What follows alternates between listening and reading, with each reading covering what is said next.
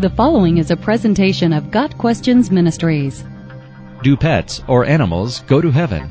Do pets or animals have souls? The Bible does not give any explicit teaching on whether pets or animals have souls or whether pets and animals will be in heaven. However, we can use general biblical principles to develop some clarity on the subject.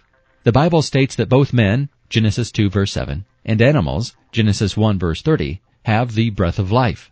The primary difference between human beings and animals is that humanity is made in the image and likeness of God, Genesis 1 verses 26 and 27.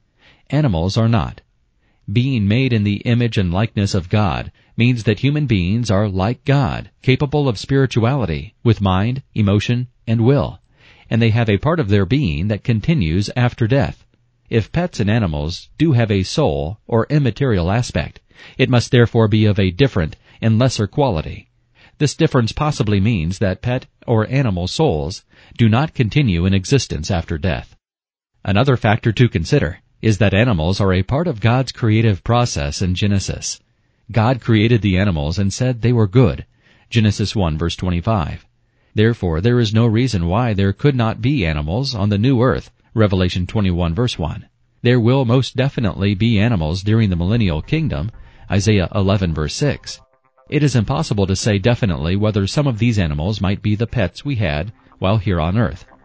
We do know that God is just, and that when we get to heaven, we will find ourselves in complete agreement with His decision on this issue, whatever that may be. Got Questions Ministries seeks to glorify the Lord Jesus Christ by providing biblical answers to today's questions. Online at GotQuestions.org.